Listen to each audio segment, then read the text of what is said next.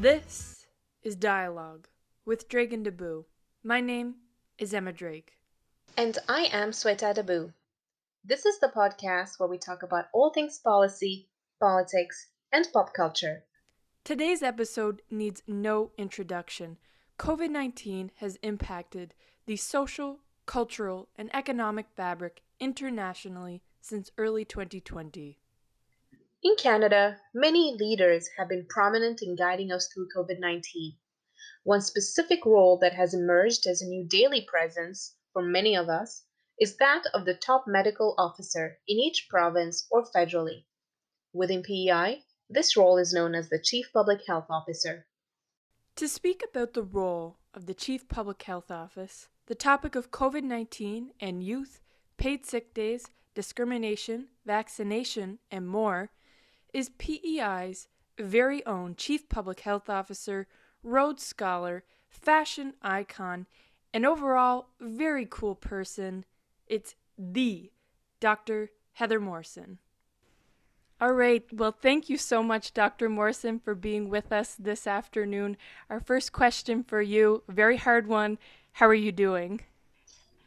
Hi, well, it's a pleasure to finally have a chance to be here with you, and I'm doing fine. I think like everyone else in Prince Edward Island, we would like this pandemic to be over as soon as possible, and I think we're all tired, but at the same time hopeful because I think we're making steps to opening up the province and reducing public health measures as safely as we can. Mm. Absolutely. And the pandemic has been one of the many ways in which we have learned of the role of the Chief Public Health Officer. Really, it's been complete 0 to 100 there. So, how would you describe in your own words the role of the Chief Public Health Officer, maybe in relation to ministers or the Premier? For instance, on what decisions do you have the last word on? What examples of situations are there where you can only advise on? And are there scenarios where someone can veto the recommendations of this office?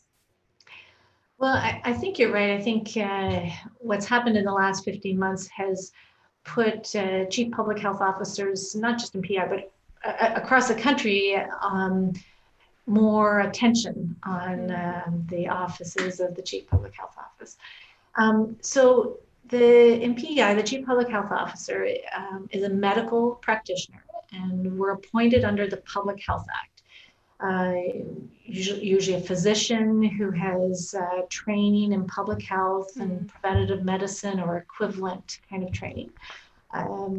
We have medical expertise in communicable disease, environmental health, population health assessment and surveillance, and health promotion.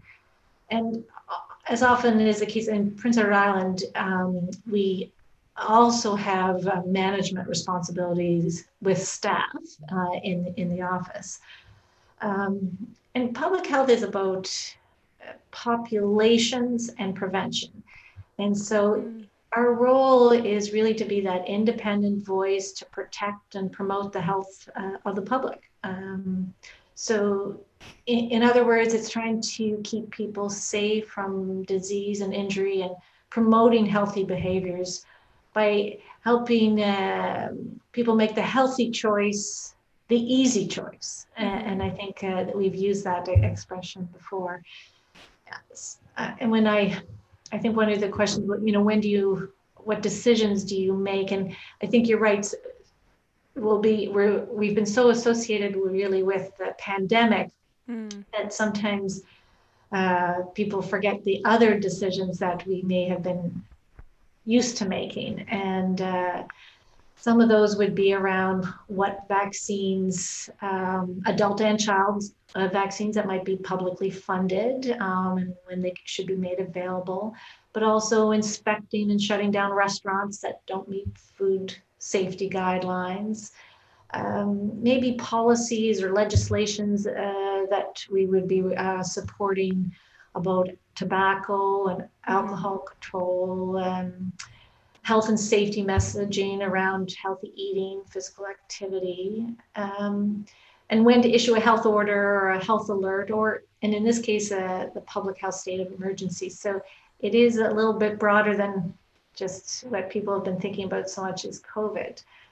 So we make recommendations regarding public health, and this differs from elected officials, the ministers, because they're balancing different priorities. So in addition to health, they're looking at education, economy, but so on broader government matters that are more than just public health, we would be providing recommendations and advice regarding public health risk, and then working with government officials who would be considering this advice along with the other priorities that they're looking at. So it's and this public health emergency has been a really good example of having to look at the risk to the public, which is really important for everyone in the province, including the government, and how do you minimize the risk and also minimize societal disruption at the same time, which are really two important goals for the pandemic response here in PEI. Well, thank you so much for that explanation. I know, as what I mentioned in the question, while many of us are familiar with you, Dr. Morrison, many of us, including myself, was not very aware of the role of the Chief Public Health Office and, how it differed to just the whole, I think, administration of public health on PEI. So I think that explanation really kind of clarifies, not just within the context of COVID, of course, that's most important right now, but just kind of in general, how that works. So thank you for that. One of the key demographics of the population here on PEI and as well, across the world has been youth in COVID-19. And according to the OECD recent report, Youth in COVID-19, Response, Recovery, and Resilience, youth have been impacted by COVID-19 in a really unique way, as each of the different demographics of the population have been. But some of the OECD's key policy recommendations on integrating youth in decision-making is included in collaborating with youth organizations to effectively and quickly communicate information, and applying youth in an intergenerational lens in crisis response and recovery measures across public administration. So on PEI, how has the CPHO integrated youth into the COVID-19 response? Well, I thought that this was an excellent question.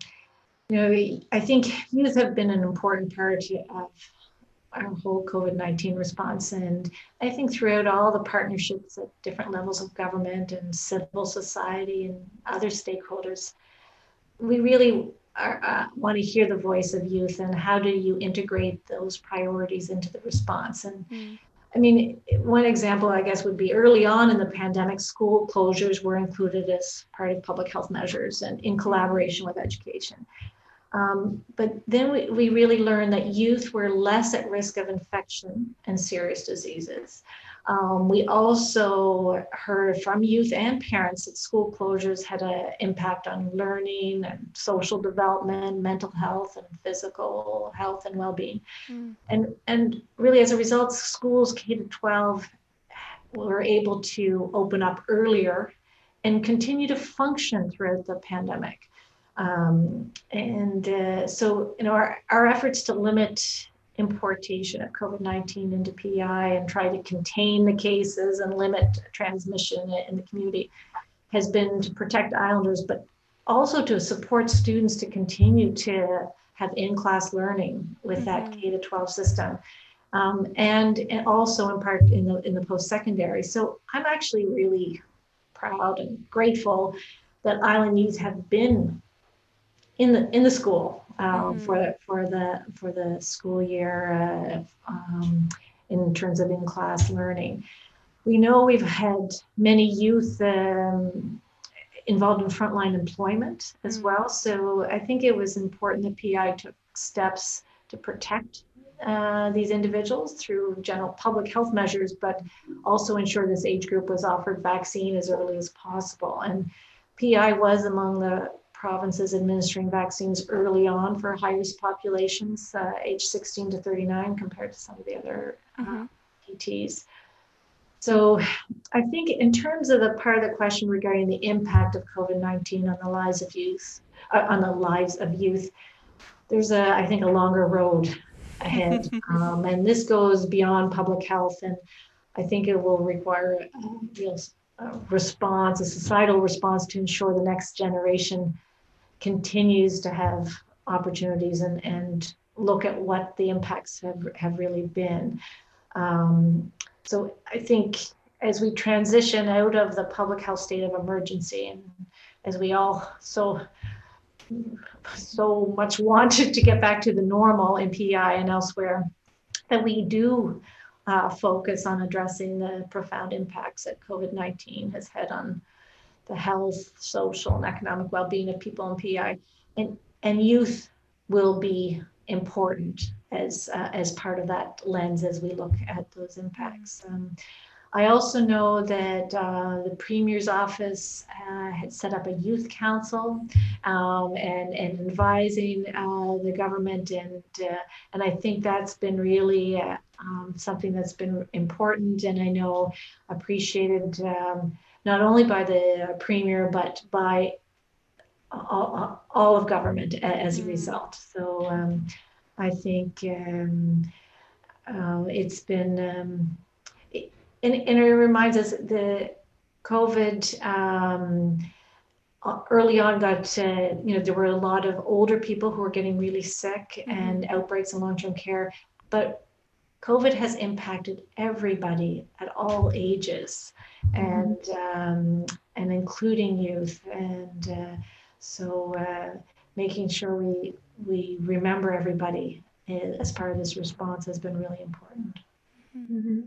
And you bring up a couple of very good points. The first one looks at, the fact that this pandemic might theoretically be getting over now. We're seeing the light at the end of the tunnel, but the impact will be felt for a very long time, and whatever changes that happen need to happen consistently over the next few years to make sure that the transition back to life as we knew it, or to a new normal that's different from the normal of the last year and the normal before that, is very smooth. So I think that was a very good point. But then the second one was specifically looking at youth working in the service industry. Now in PEI and in Canada, youth make up a large percentage of staff working with the public, especially in the service industry. On April 20th of this year, the Proceedings of the National Academy of Science of the United States of America published Dynamic Prioritization of COVID-19 Vaccines when Social Distancing is Limited for Essential Workers. This is a study that found that older essential workers are typically targeted first in vaccine rollout plans. However, depending on the objective and alternative model of scenarios considered, younger essential workers may be prioritized in order to control the spread or to directly control mortality rates. Now, as you mentioned in PEI, youth frontline workers aged 16 to 39 who interact with the public became eligible to be vaccinated on the week of April 19th, with the rest of the cohort between 16 and 29 being eligible for vaccines as from May 10th. Now, still on the topic of youth, do you feel that PEI has adequately prioritized youth in the vaccine rollout, especially when looking at those in frontline positions? Well, I actually feel I'm pleased with our vaccine rollout strategy, and I'm grateful that, in general, island residents have responded so well to the opportunity to be immunized. And as last week we had almost 68% of eligible island residents have had at least one dose, and 12% have had 2 doses. And as of June 9th, the age group 12 to 39, 44% have received 1 dose of vaccine, 7% have received 2 doses. And this is the age group that's being immunized even at junior high and at public clinics. And I expect that percentage to increase significantly over the next 2 to 3 weeks. And we know that every island resident 12 and over who wants to get a chance to be vaccinated will be able to be vaccinated.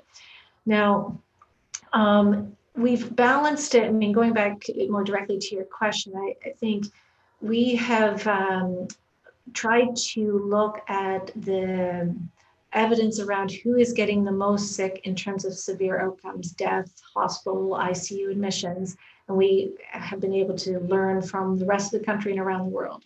But also, as you mentioned, trying to, for instance, as the group of 18 to 29-year-olds who we highlighted to, who are working frontline in the food service industry, wanting to make sure that we were able to offer them vaccine as early as possible too. So I think we've tried to do a little bit of both, based on the level of disease that we have here in the province, as well as what we've learned in terms of the evidence around the vaccine. And as a result, I think we're in a very good place. We certainly want, the goal is to get and to allow as many Islanders as possible to be immunized as quickly as possible.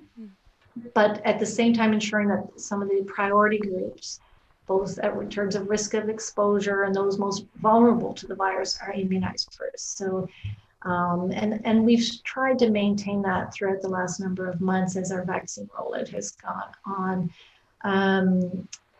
So we depend a lot on advice from our, Council of Chief Medical Officers of Health, and NACI, the National Advisory Committee on Immunization, who look at the evidence and the science and really makes those recommendations around priority groups. And PEI certainly led the way. I think, as you mentioned, mid-April, we expanded that eligibility to individuals who are younger frontline workers interacting with the public and who could not work virtually, as well as those with underlying medical conditions. And then we've continued to try to move that out. And we're hoping our second doses for everyone are going to occur over the summer. So it's been a mammoth, most complicated vaccine rollout the world has ever seen, and certainly the country, and has created challenges along the way because of only so many doses of vaccine coming into the province every week, and trying to use that the best we could, and trying to limit the importation of COVID at the same time. Mm-hmm. Mm-hmm. Awesome. Now we're going to switch gears, I know, to a topic you get many questions on all the time, Dr. Morrison. Many Islanders' favorite topic, the Atlantic bubble. I know you've heard this ad nauseum, but, back in 2020, when this first opened on July 3rd, I remember the day. It was like, oh my gosh, the floodgates are open. It was so exciting. And I think we were at a place in Prince Edward Island, in Newfoundland, and Labrador, Nova Scotia, New Brunswick, where our cases were very low and we were in a really safe position. And that's kind of what the decision was based on.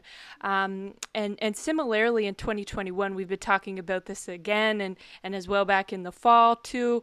And what had happened was we were originally going to open back in April, but that decision was actually rescinded. And that was due to the community spread in Nova Scotia and New Brunswick at that time. Obviously, it wasn't safe for anyone to be traveling in and amongst the provinces.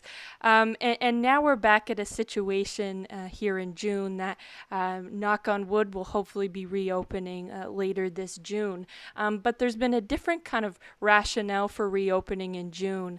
Last year it was based on number of cases, whereas now we're looking at percentage of vaccination rates, and with the expectation that at least 80% of the population having that first dose. So we have two questions on this one. The first one was, is this a conscious decision to transition from making a decision based on the number of COVID cases versus the percentage of vaccination rate to open the Atlantic bubble? Well, I think I'm glad you asked, because I think from our perspective, it's both. So it's not a transition from one to the other. It's actually looking at the rate of disease in the region, and frankly in the rest of the country, but also the rate of vaccine. So it's both things together. And I think even if we had great vaccination rate, and yet there was terrible infectious disease pressure and outbreaks everywhere, we know the vaccine's not 100% effective, so that would be of concern. But we know that we'll continue to see cases. I think I said recently that when we opened the Atlantic bubble on July the 3rd, there were 5 active cases in all 4 Atlantic provinces. So we may not get there again, but we want to make sure that one of the things we've talked about throughout the pandemic is trying to make sure that we have good health system capacity to look after people if they get sick with COVID, but also to look after other people for other reasons. If you're in a car accident, have a heart attack, and that our system isn't being overwhelmed with COVID. So we're trying to make sure people are vaccinated so that they don't end up in hospital, aren't involved in outbreaks. So I think that's important. And we know that 1 dose plus 21 days will give people a certain level of protection, but 2 doses is definitely better. And that's why the 2 doses is important, especially against the variants of concern. So, but if we look at that, plus we have decreasing levels of disease and what we call infectious disease pressure, I think we'll be in a good position to open up. And frankly, I think open up even earlier than we would have anticipated a month ago, because the numbers in the region and across the country have dropped so dramatically. Yes, I think that's a really important clarification. I know for myself and for listeners to make is, it's not whether we're only looking at number of cases or only looking at vaccination rate. It's of course encompassing kind of both. So that's very good to know. And I guess to jump off of that, in the situation in which, for example, either PEI or one of our partner provinces did have a rapid increase in cases, what does that adaptation of the bubble look like from your folks' perspective? I think that is another great question. So I think we have talked about that. We've looked at what other places have done and how you manage outbreaks, and whether we do that in terms of controlling some of the outbreaks and the public health measures that are put in place more restrictive if there's an outbreak happening here, versus doing anything at the border or the PEI border. So we know that we are going to be asking those who are vaccinated. They won't have to isolate in the same way, and those who are not vaccinated will have a shorter period of isolation. So we know that we'll continue to want to do that to try to minimize that risk of getting sick and also spreading the illness. But if we do get an outbreak, one of the first decisions I think will be where is it? Is it widespread community transmission, or is it more contained? And do we need to put certain measures in place to help contain it within a section of PEI or in one sector? So, and we're also looking at updating our whole outbreak management guidance around if you're fully vaccinated and have been in contact with someone, reducing that period of isolation, for instance. So that may have less impact on how people are able to function. So I'm hopeful that we don't have to do that, but recognizing that there are still some outbreaks happening across the country.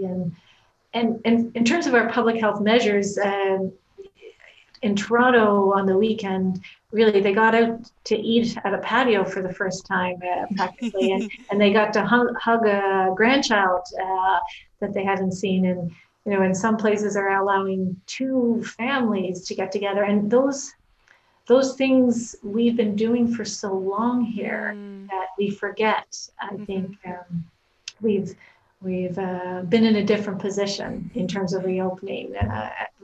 It's a starting point, but I'm hopeful if we reopen carefully that we'll never have to go back the other direction. But if we do, we'll respond quickly, and that's what has put us in a good position all the way.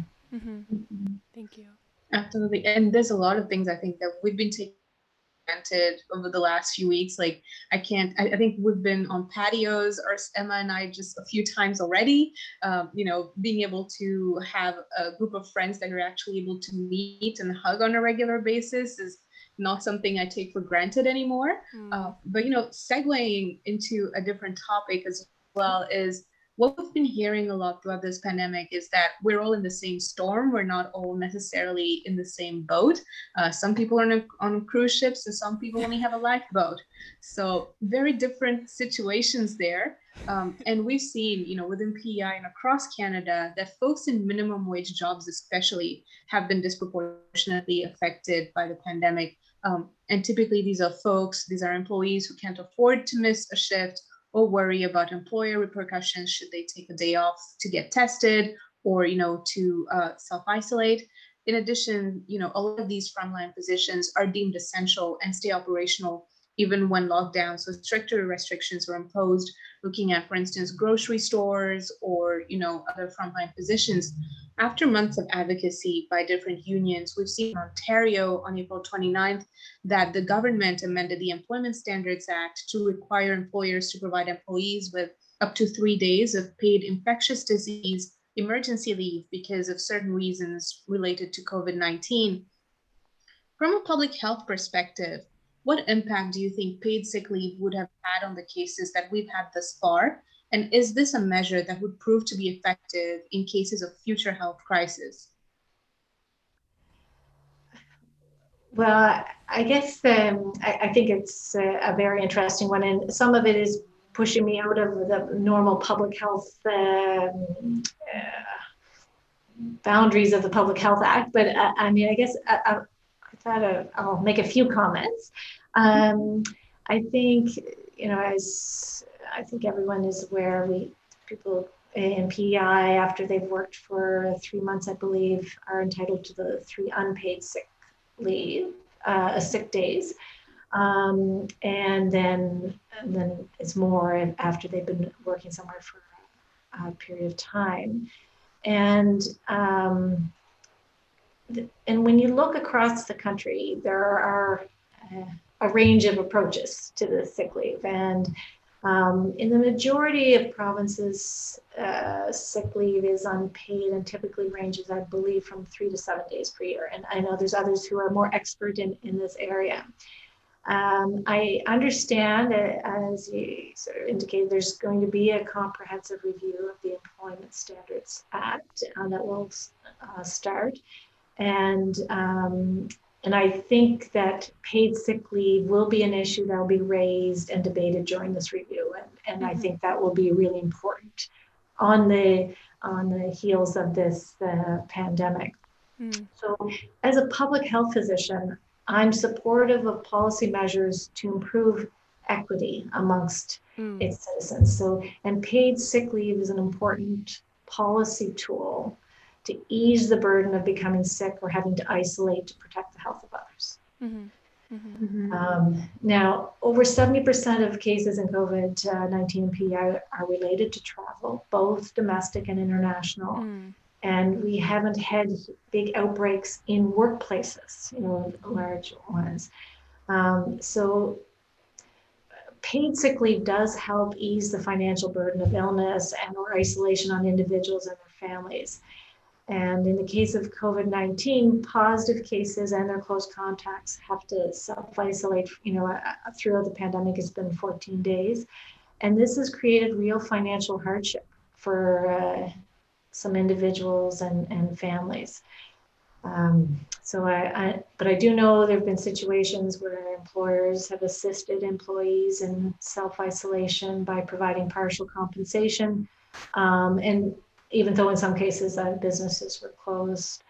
I'm certainly aware of research that supports paid sick leave as being beneficial in helping to reduce transmission of infectious diseases in workplaces. And so those, I guess, are a few of my comments that I think that hopefully at least touch on your question. Yeah. Wonderful. Thank you so much. And I think you're absolutely right. As you have been in the entirety of this episode, that with the upcoming opportunity for debate on the amendments to the existing legislation, that there will for sure, I think, like you said, on the heels of a pandemic, there's going to be that drive or the interest to look further into paid sick days. So we'll also look into that when it comes up. On the last kind of COVID-specific question we have for you here, Dr. Morrison, one thing that you mentioned at the start of the episode that I think is really important to this is people are really looking forward to the end of this. You know, people have been very tired and have been very frustrated with COVID-19 on Prince Edward Island, in Canada, everywhere. However, there have been some people who have communicated this, you know, tired and frustration through blame, and specifically looking to blame others from a specific race or a specific background. We know, of course, this is absolutely discriminatory and is not tolerated. But in your role as the Chief Public Health Officer, what do you say to those individuals who are looking to blame others, you know, specifically based on their race for COVID-19? I mean, I think you've heard me say right throughout this pandemic, be patient, be kind, we're in this together.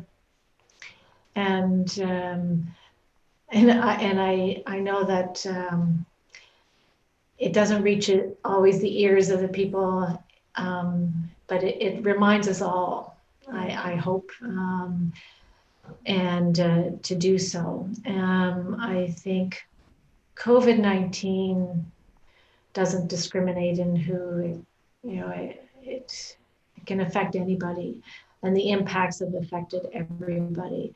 And so I find that people blaming others is so, it's frustrating, it's difficult to understand, it's not acceptable, and it doesn't, and I think, you know, in the end of it, I think we can do better. And I agree. I think there's no place for discrimination when we are trying to protect the health of everybody. And so I think in that we continue to be patient, continue to be kind, and try to work together. And I know that that has been more challenging for some than others. Mm-hmm. Absolutely. And thank you so much for these positive comments. Now we have one last open-ended question for you. And I think this is probably the trickiest one to answer.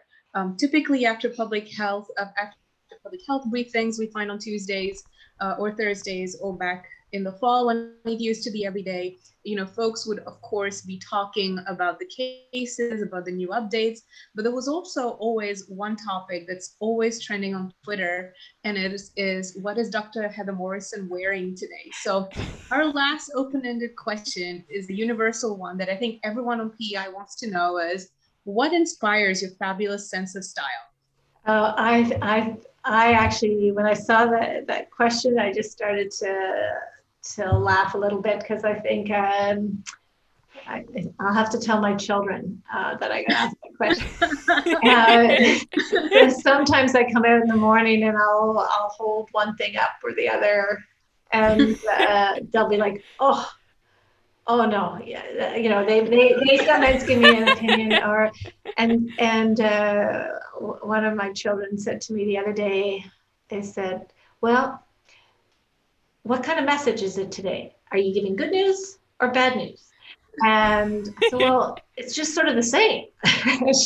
And so sometimes they help me, you know, pick colors based on what they think the message will be. And so I don't follow social media. I'm not on social media, and that's probably wise for many reasons. But I think I I don't know what inspires me, but maybe it's that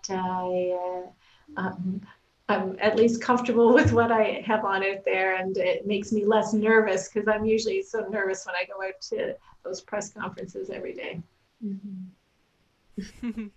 Well, I don't think anyone in the whole world would question your nervousness for a second. I always feel like you come in and you're ready to essentially to kick butt and take names and just like, okay, this is the usual, 40,000 questions. I'm ready. Like, and so I think many Islanders trust your level of confidence and expertise. So don't worry about that for a second. Oh, thank you.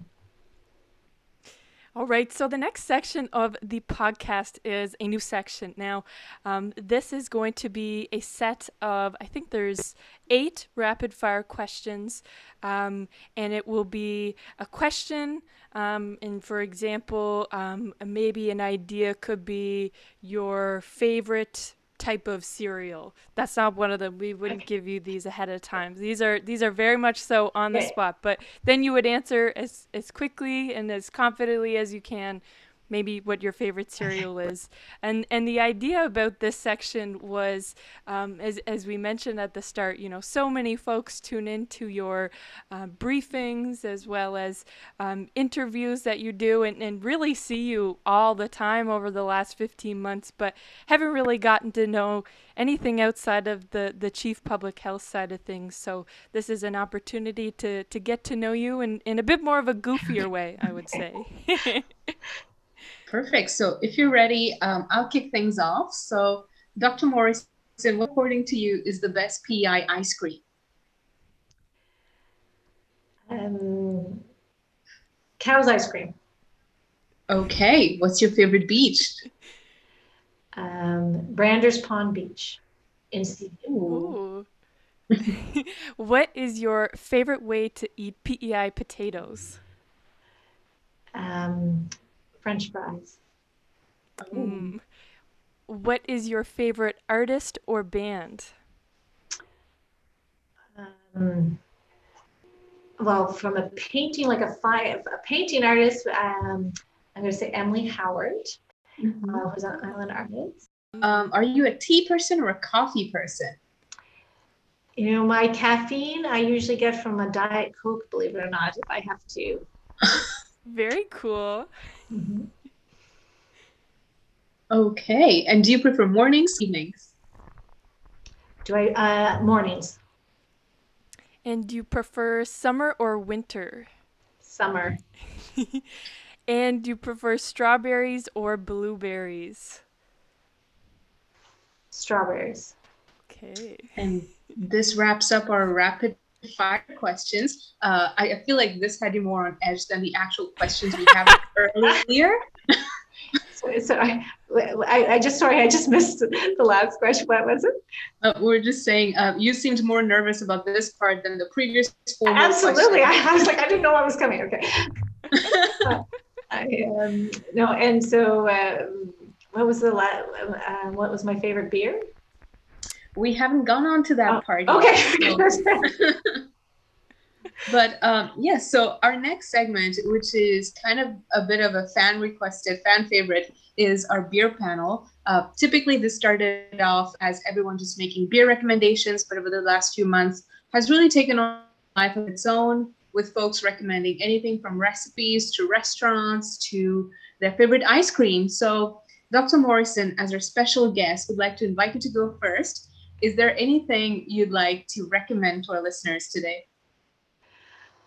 Well, I haven't really been out to a restaurant in 15 months, so I can hardly wait to go to any restaurant to eat in. So I'm very excited to start doing that again. I would, I don't know. I think picking up some oysters and having them shucked fresh and sitting on a patio somewhere is probably something that I enjoy. And it doesn't have to be at a restaurant. It could be right in your backyard. So that would be a recommendation if anyone hasn't tried that. I had a great dessert the other day that was actually made with a whole bunch of ice cream sandwiches layered with whipped cream. And I hadn't tried that before, and it was easy to make, and the children loved it. Wow. Both those sound very delicious right now. Perfect. Emma, would you like to go next? Yeah, I'll go next. My recommendation is going to be a beer for today, and I'm going to recommend a Stella Artois. Now, this is a Belgian beer. It's a Pilsner. It's not one of my favorites. Admittedly, it's really not. And honestly, it's nothing to write home about. But the reason why I'd like to recommend a Stella Artois is because on Saturday, Belgium had their first game in the Euro Cup, and they faced off against Russia. And I had the pleasant opportunity of watching the game from the local restaurant Churchill Arms. And of course, in support for my team, Belgium, I had to have a Belgian beer. And of course, the only one that they had, which is found, I would say, across the world, and probably the most well-known Belgian beer is a Stella Artois. So I'll recommend that for today. Very light, very easygoing, and a good way to support Belgium. Well, I'm going to jump in and say that some of my family watched that game because they have Belgian connections, and they were very excited. And there was definitely there's always going to be a Belgian beer in the house somewhere. Oh, right on. I love to hear that. Well, first of all, I mean, they're the best team in the whole world. So Sweta, I know, would debate with this. So it's great to hear the further support. And they also have the best beer in the world. So there's definitely loads of options there. So that just made my day. Okay, I will disagree on the Belgian soccer team, but that's okay. I think when I think of summer, I typically think of Victoria Park and, just walking down the boardwalk for a few hours, a few times a week. So I think my beer recommendation today is a Vic Park, just classic from PI Brewing Company, and it's just really good. But also, I had the chance to go to the Preserve Company in New Glasgow this past weekend and got a whole raspberry pie from there. And it's just so delicious with like a thin layer of cream cheese, and then you had the raspberry jam on top and a very nice flaky crust. And it was just delicious. It made my Saturday night, and it pairs really well with ice cream. So if anyone's driving by New Glasgow, I would recommend the raspberry pie. Well, that sounds delicious too. Well, this brings us to the end of our formal interview.